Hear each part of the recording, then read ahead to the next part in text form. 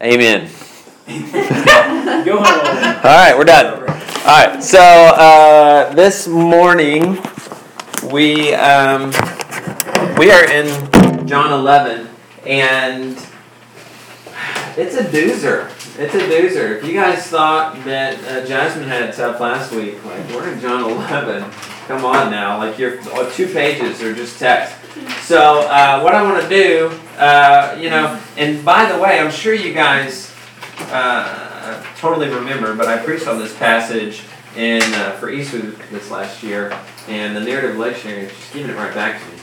And anyway, so can you guys remember what that was about? That's great.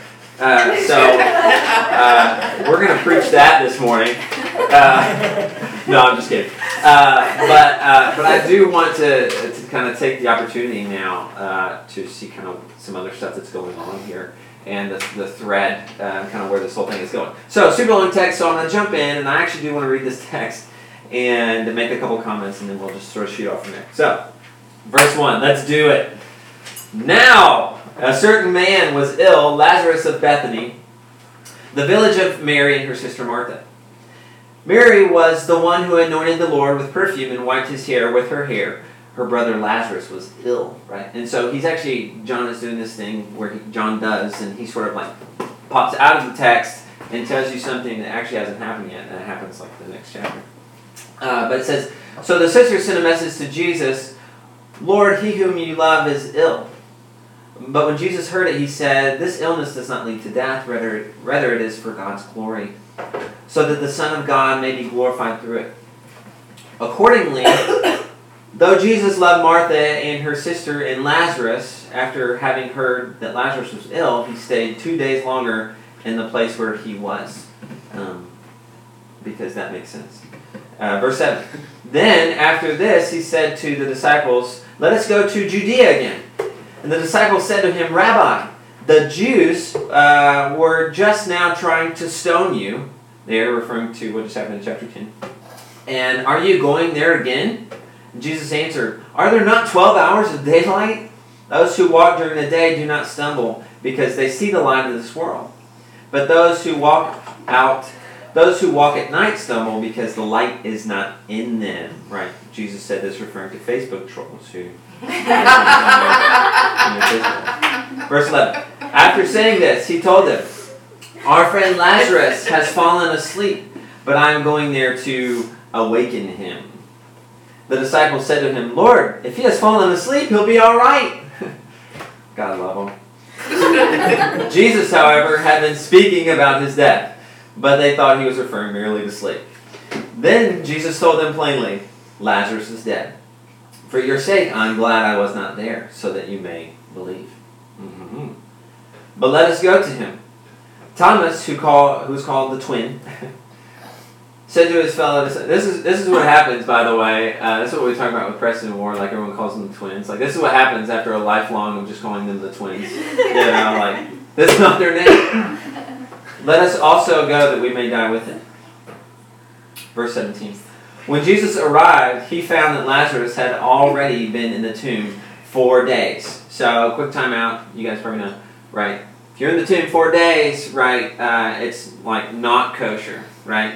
Already you're unclean, you mess with the body, but after 4 days, right, things are, happening.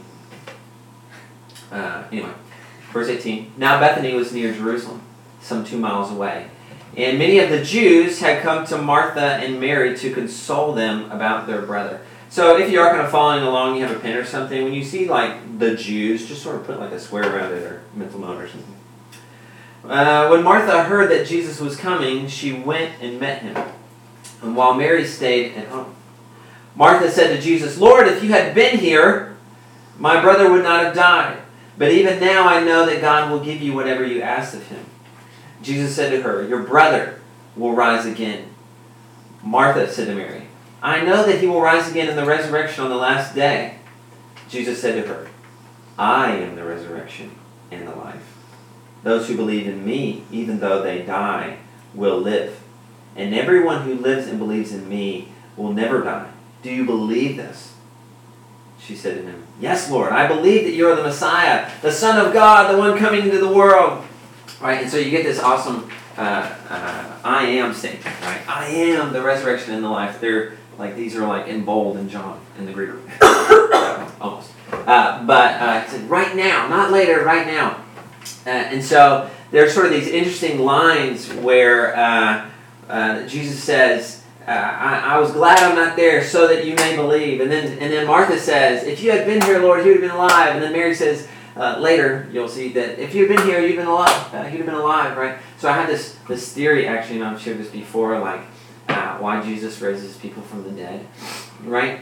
And it's just that, like when Jesus walks in the room, just like the blind see, right? The lame walk. Like when Jesus walks in the room, like death has to leave, right? You know, I was like, Jesus walks in and like death can't be present, so death has to leave the room. You know, it's like wherever Jesus is present, the kingdom like has to break in, right? Life has to exist. Right?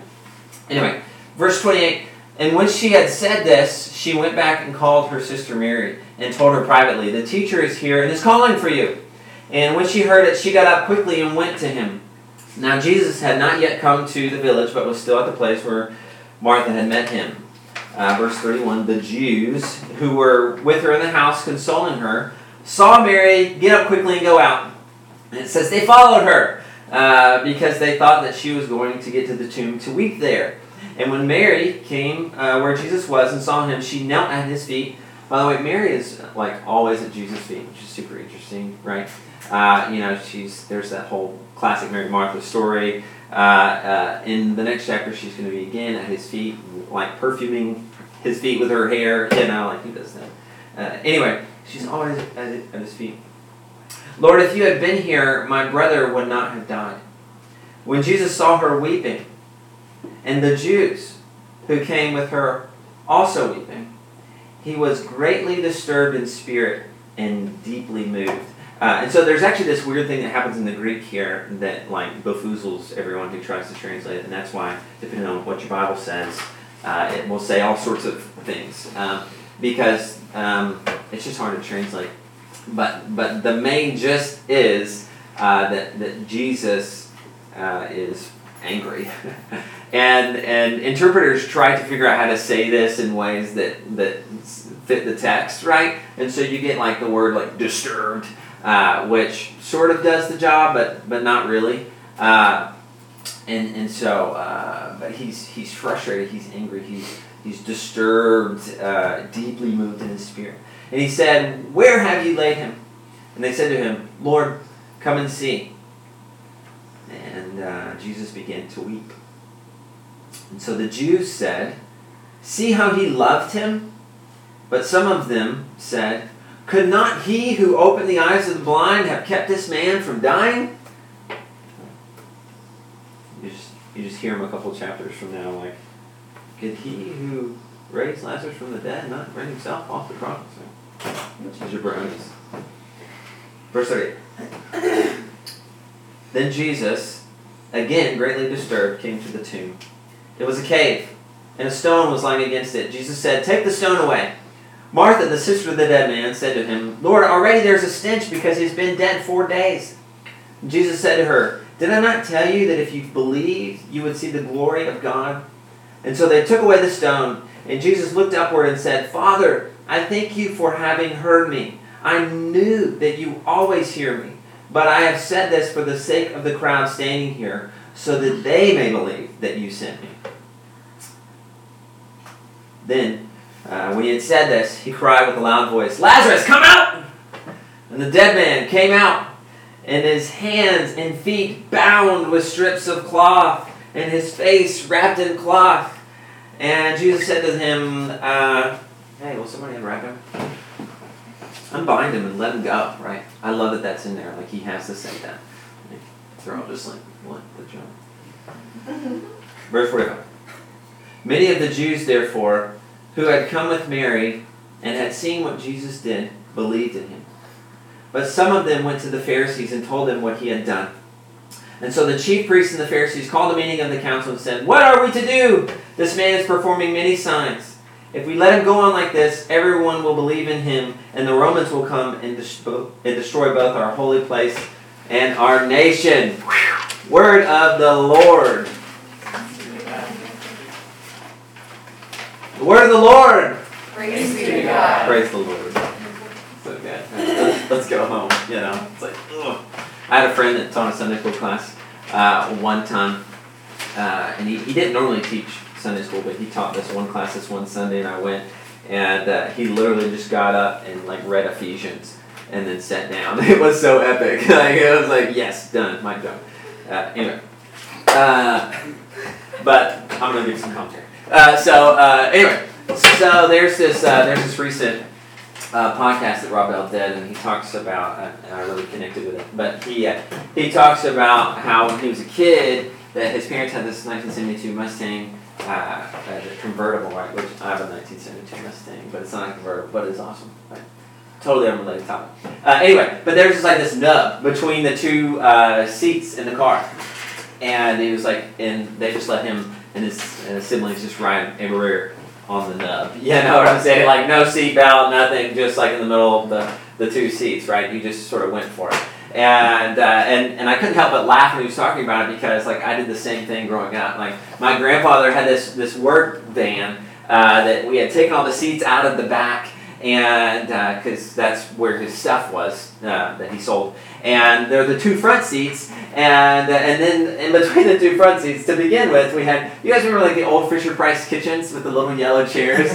Yeah, that's where I sat. Yeah, I was like, yeah, and my sister sat in the other seat, so you pick us up from school, like I was the one chosen as the sacrifice, you know, like she got to live. But I sat on the little yellow chair, which eventually I graduated because my butt got bigger, I guess. But we put a milk crate in there, and I just sat on the milk crate like thousands of miles, right? You know, this wasn't when I was actually just sitting in his lap, like driving, you know. But we just did this stuff, like you don't even think about it. We actually, the first time I went to Disney World when I was 5. We took the back seat out of our old Plymouth van, Bessie we called her, and we just laid down a mat, right, and my sister and I just slept all the way, like 10-hour drive to Orlando, you know, like in the back, like, you know, and it was like, and you want to say to your parents, like, were you trying to kill me, you know, like, what were you thinking, you know, but every other vehicle like did the same. Every other like everyone did this for the most part. It was just different. You just didn't think about it, right? Until one day you did. You know what I'm saying? Until one day we don't do that anymore, right? And now you just like your car goes crazy if you don't wear your seatbelt. It's like ding ding ding ding ding, you know, and you're like, please Lord, buckle up, you know. But to this day, like my dad will not wear seatbelts, right? He just won't do it, right? He won't. But he has perfected it, right? He's perfected it. Now, if it's just him in the car, like he won't do anything, right? He's like stronger than the dinging noise, you know? He's like, I'm bigger than you know? But if you're in the car with him, you're like, Dad, please, I can't handle it. Please buckle up.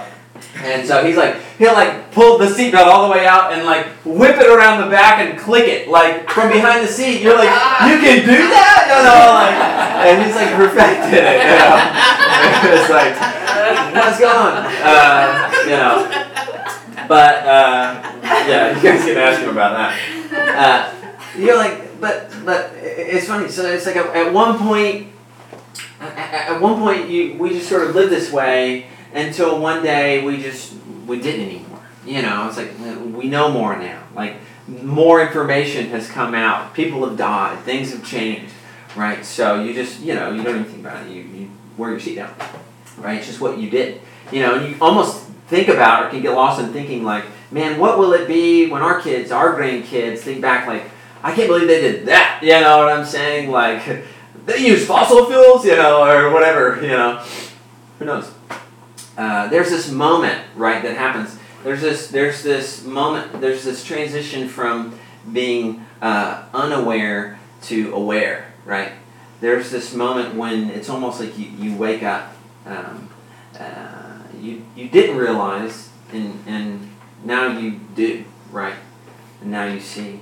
We always pick on the ponds today. We always joke with the ponds because like Emily and I will always inevitably watch some new documentary that's totally enlightening about like plastic or, the food or the coral reef or something. We'll be like, you guys have to watch this, and Zach now, he's just like, no, we don't. It's like, because once you see, you can't unsee. You know what I'm saying? Like once you become enlightened, you can't like unenlighten. It's like you're responsible with this information. You know what I'm saying? And I totally get it. And we were just laughing in our group because before Disney World, I was like, avoid all Disney World stuff, and I was like, I don't want to know, I was like, I don't want to know, because, and so, like, I don't want to know what's behind the curtain, just give me my magic and my ice cream, that's all I want, and so, but now probably look up all the dirt, probably not, no. But, it's like, do you ever just become aware of something, or like see something or realize something, and you're like, this is crazy, this is amazing, I can't believe this, right? And you're just like hyped up about it, and then you like peek your head above the covers, right? And you're like, did anybody else see that? And it's just like crickets, It's like no one. You're like, how did you miss that? Like what's up? Like you're like passionate about this. You're like posting online. You're like tweeting about it, and you're like expecting high fives. Instead, you get like the snarl face. Everyone's like angry at you. Like boo. And if it's my Facebook wall, the conservative trolls start coming out. And they're like, what are you talking about? I'm like, who are you people? Get off my Facebook. Anyway, the person you haven't seen since high school is like, anyway. Don't get me started. It's like, how are you unchanged by this? Right? How are you unchanged by this? Right? How are you still the same? It's like when you run into that person that you haven't seen in like 10 years or something, or in college or in high school. I guess for some of you that would be like kindergarten or something, but they're like exactly the same. Like they're wearing the same clothes, they're telling the same jokes, they're doing the same stuff, and they're just like, they're the same person, right? And by the way, I have seen adult kindergartners. They are out there. Like I know them, right? They're like the same person, right? Some people actually like say this about me sometimes because I've been wearing the same clothes for like 10 years. Like, I'm sorry, it's just who I am. I sell my Lion King shirt from 1994. It's recycling, right? It's a totally different issue. But it's like you see them, they're like the same. They're like totally unchanged. And so there's this sort of mystery that you can almost just call like consciousness, right? There's this sort of like, well, what is consciousness? Like, why do some people spot injustice and some don't? Why do some seem to taste but others don't? Right? Why do some see but others don't seem to? Why are some people dissatisfied and other people are just fine? Like, why do some people seem to be like hearing the cry of the voiceless and others are just like skating on by eating their ice cream? It's like consciousness, awareness, enlightenment, whatever you want to call it. Like, what is the deal? I love that in the text that Jesus uses this language like, so Lazarus is asleep and we're going to go there and wake him up. I love that that's like the language that Jesus always seems to prefer, because isn't that what he's up to in like every one of our lives? Like that Jesus is like waking us up. Jesus is like enlightening us. The more we know Christ, the more we find ourselves sort of like, whoa, like that it's going somewhere, right? That we talked about a couple weeks ago. There's this stretching, right? I remember we were talking about the college years because inevitably, some of you are in the thick of it, right?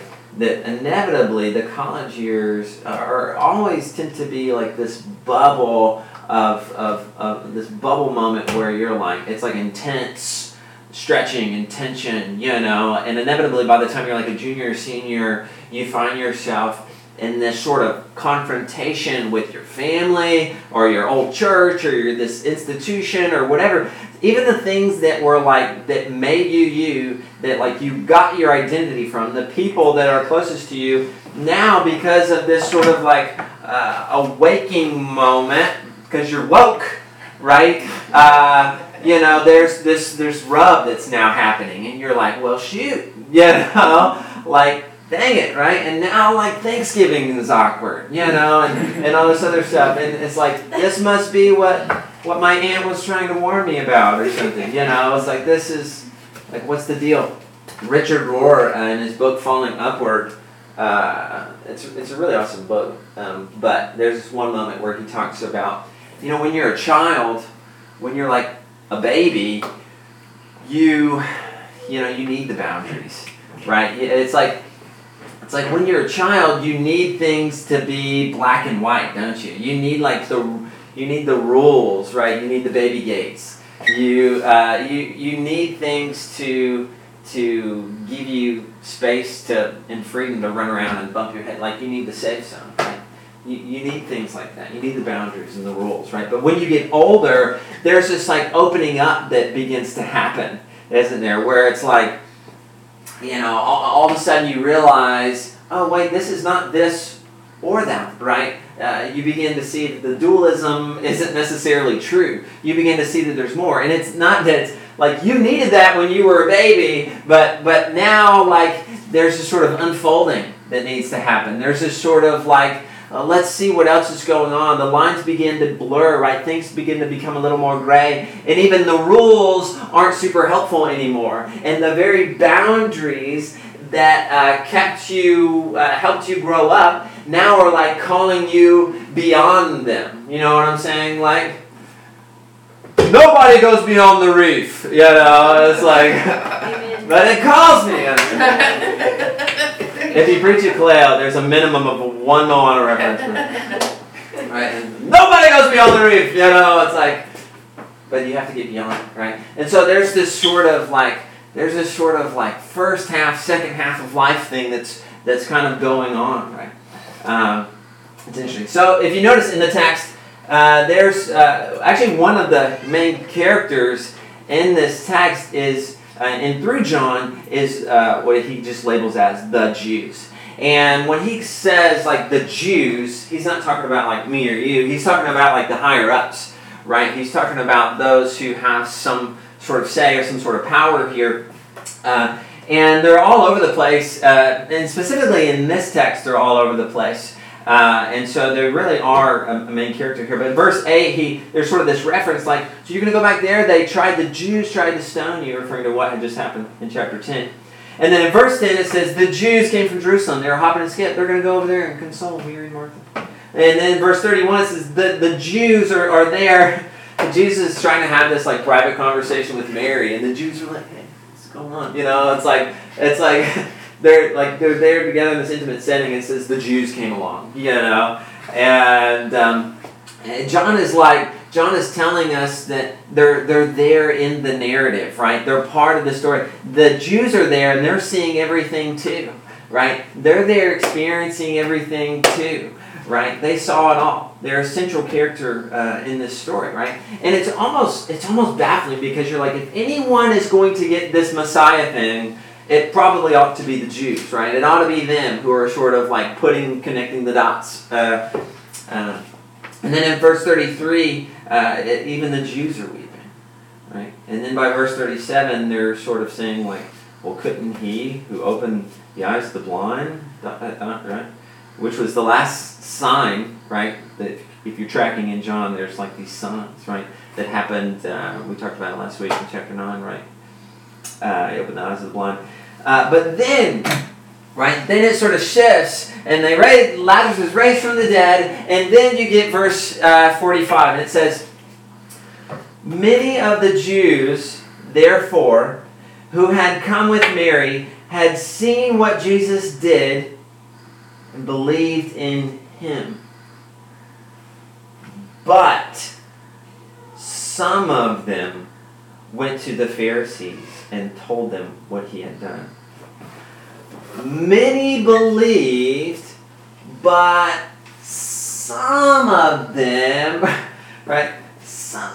What in the world? I mean, are you tracking like what is the deal? Like some saw and believed, and some didn't, right? How does this make, and not only did they not believe, they like doubled down. You know what I'm saying? Their stance against Jesus. Like how does this make any sense? Like, how does that work, right?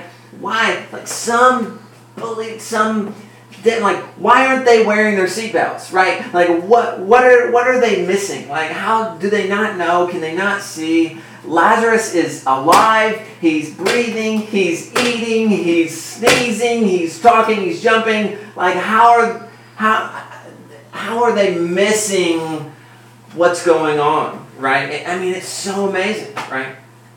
And so again, you get this sort of very similar to the language that Jesus uses in chapter 9 when he's saying, like, oh, the blind are the ones who actually can see, right? And those who see find out that they were blind, right? And, oh, the dead are the ones who actually, they live, right? And you say you live, and maybe you are dead, right? And so there's this sort of flipping on its head again that begins to happen here. Actually, just a chapter later, John writes and he says, although he had performed so many signs in their presence, they did not believe. This sort of term, this whole signs thing is very pertinent in John, right? So there are these signs, and up to this point, this raising Lazarus from the dead is like the 7th sign, okay? Right? There have been all these signs. You guys remember way back we talked about a handful of weeks ago, right? The changing the water into wine, okay? Sign number 1, right? So the first of the signs is grace upon grace, right? There's this incarnational, abounding salvation thing that happens, right? Water into wine. The second thing happens where he heals the royal official's son in chapter 4. Then there's the healing of the paralytic at Bethesda, chapter 5. He feeds the 5,000 people, right? Jesus feeds us, right? Happens again. 5th sign, Jesus walks on water, right? He is divine, right? And check out his relationship with creation and the divine elements, right? Number 6, right? He heals the man born blind from birth. And number 7, he raises Lazarus from the dead. Okay. Now you have to take just a quick step back and think about, well, John is like, this is like a very deliberate thing that's happening. John is like, 7 signs. This is perfect. All this stuff. Jesus is human. Jesus is divine. Jesus feeds us. Jesus walks on water. Jesus cures our diseases. Jesus helps us see. And now Jesus raises from the dead. 7 signs. Perfect. Like, this is who Jesus is. You can't miss it. It's everywhere. All the dashboard lights are blinking, right? It's like, this is who he is, right? So how is it you're still not getting it? So verse 47 says, so the chief priests and the Pharisees called a meeting of the council and said, what are we to do? This man is performing many signs, right? Which is the question you should be asking at that point. What are we going to do? To raise people from the dead. If we let him go on like this, everyone will believe in him. And the Romans will come and destroy both our holy place and our nation. You catch that? Like a guy was just raised from the dead. What are they concerned about? Their sanctuary and their flag. Right? Are you with me? And it's like, really? Really? Like somehow, even in the midst of such a sign, all we seem to be, all we're honing in on is like our self-preservation. Right, self-preservation, right? The systems we built, everything that we have, all the power, all our control, right? We're operating totally out of fear here. You know what I'm saying? This sort of worry, this holding on to our rights, right? There's this crazy relationship too. You can't miss with the Romans and the Jews, right? Caiaphas, who's the high priest, right? Normally, if you were a high priest, okay, that's like a life thing. Like you're a high priest for life. When you die, they find a new one. But just to kind of give you an example of the relationship that's happening here, right? If there was too much of a ruckus, right, the Romans would have come and give Caiaphas the boot, like saying, nope, let's find somebody else. You're not doing your job, right? And so they're thinking, like, well, what's going to happen when a bunch of Jewish people roll in here trying to say Jesus is king, right? This whole thing is going to blow up, right? This whole thing is going crazy. We We can't lay down our arms right now. You know what I'm saying? Like, we've got to hold our ground because this whole thing is about to blow up. Because we could lose everything, right? We could lose everything we've built. Everything we've done is to keep this thing going, right? Everything we've done is to keep our history and our politics alive, to keep our faith systems in place, to keep our little Jewish kids safe, right? Everything we've ever done, right, is to hold on to this, right? And so you kind of see where they're coming from. Okay, it's easy to sort of demonize it, right? And saying, well, that jabroni, he's just trying to, and there is some power grabbing. There is this there's this empire, but at the same time, it doesn't take much hop, skip, and a jump to see why on Friday they're like, crucify him, because there's sort of a lot at stake, right? And so, it's tough to deal with. So wear seatbelts. At one point, we rode in horse and buggies. Now we ride in cars. Wear seatbelts. Isn't it funny though? Like our ability to resist change, and our ability to our tenacity to resist change, and the glaring thing really, this week with the whole Florida shooting and everything that's going on, and there's so much going on, but I feel like this week, more than ever, and I'm not even like on social media a lot, but it's like this week, man, like everybody and their mama is saying something, right? Is posting something, right? Is throwing something out there. Everyone's got something to say about this. And honestly, like, I think maybe, unlike some other scenarios, like, maybe this is a good thing, right? That at some level, like, we finally reach a point where we're saying, like, no matter what, like, confession, things broken, like, let's do something, right? Let's do something, right? You see it posted over and over, like, thoughts and prayers are no longer a valid response, right? Let's do something, right? It's like, how many people need to die? How many tragedies need to be endured? How many families need to be broken, right? Before those in power and those with the rights and even those of us who live in our neighborhoods are willing to do something, to change, right? Willing to give them up, right? How many signs do we need to see? Are you with me? Right? What are what some of the signs we are missing today? Right? It's not a black and white issue. There's a lot going on. What are some of the signs we're missing today? And, I wonder if it's not, you ever realize like sometimes it's like the exact moment of your enlightening or awaking or your evolving or whatever that you find yourself in the most conflict with those around you, right? It's like the exact moment, like Jesus just raised you from the dead, and 5 verses later they're like, how can we kill Lazarus? You're like, come on, like really, like I just got back. It's like the exact moment where you find yourself like waking up and realizing like, let's do something. Do you see this? Are you with me? Like that the very systems, right, and often the ones that even created your own identity are like no way, man. Like we got to preserve this thing, double down, right? And there's this wrestling, there's this tension, right? It's a great paradox. And so this morning, wrapping up, when we have something to lose, and when we operate out of fear, and when we're more concerned with our own personal peace and our own personal comfort, right? When we've decided that we know all the truth, right? It's like the moment that you become certain, like, is the moment that you're certainly wrong.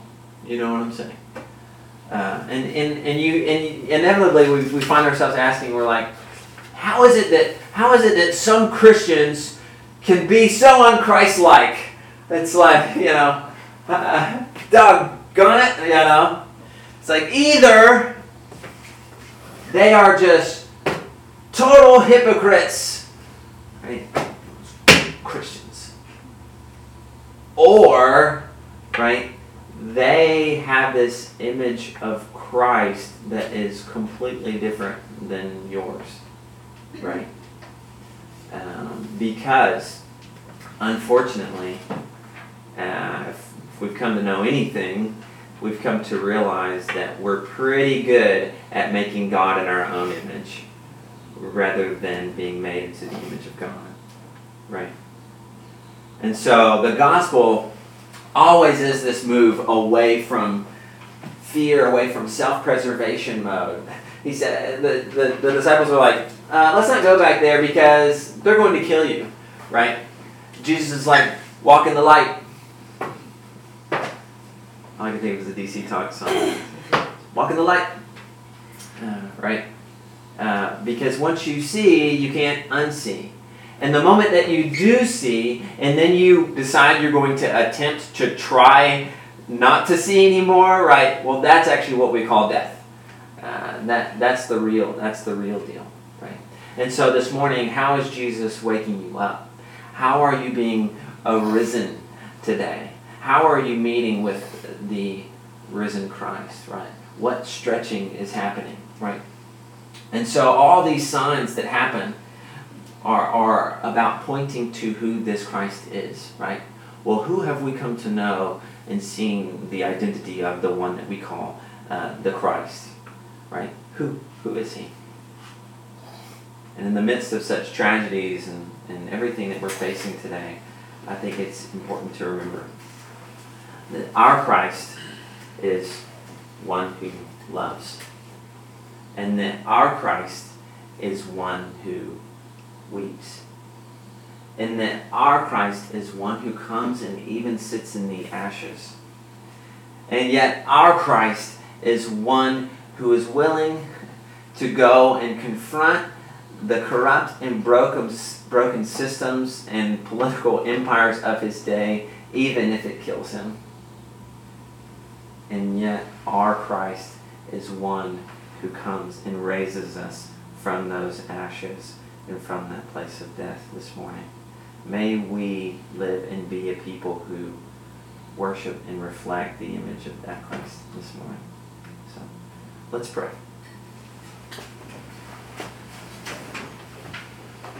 Lord God, it continues to be a mystery of, I don't know, almost something pretentious of consciousness or awareness, Lord. But what does it mean that we live in conflict, even with our world, and sometimes with those we love, Lord, because it's not a surprise that we all want to survive. And so maybe that's what makes the whole thing a little more radical when you follow a Christ who says, I don't have to survive. Lord, help us to be people who look more and more like you, who love and who weep, and who go and who speak, who are healed and who heal others, and speak a word of resurrection, not just for some I'll fly away one day, God, but for today, for Sunday, for February. And so we give you thanks this morning for your word, for your people, for your kingdom that is arriving and changing and shaking and waking everything up, Lord. Help us stay woke. We give you thanks in your name.